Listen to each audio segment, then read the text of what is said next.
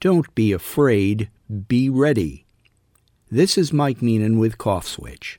Apocalyptic analyses and sweeping historical comparisons dominate the news now. The desecration of the U.S. Capitol is compared to the British burning of the White House during the War of 1812 and the first shot at Fort Sumter. And if you want to go international, the fire at the German Reichstag in the Nazi era. To me, the assault on the Capitol smacks more of the angry mobs of the French and Russian revolutions. Until recently, I encountered the word sedition only in history books. Now we're hearing it a dozen times a day.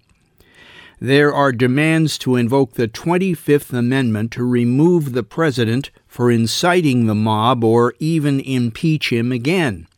Other heads are already rolling, to use a reference to the aforementioned French Revolution, following an egregious security failure, which may even have been deliberate in some ways.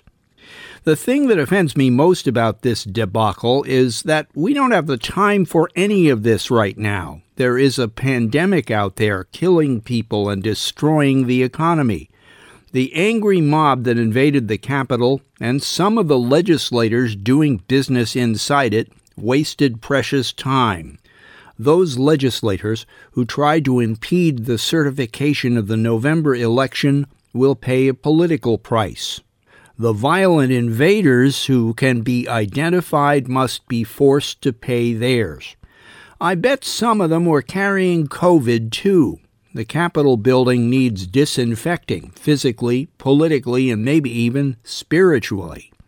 Our most dramatic future scenarios now include a possible second civil war.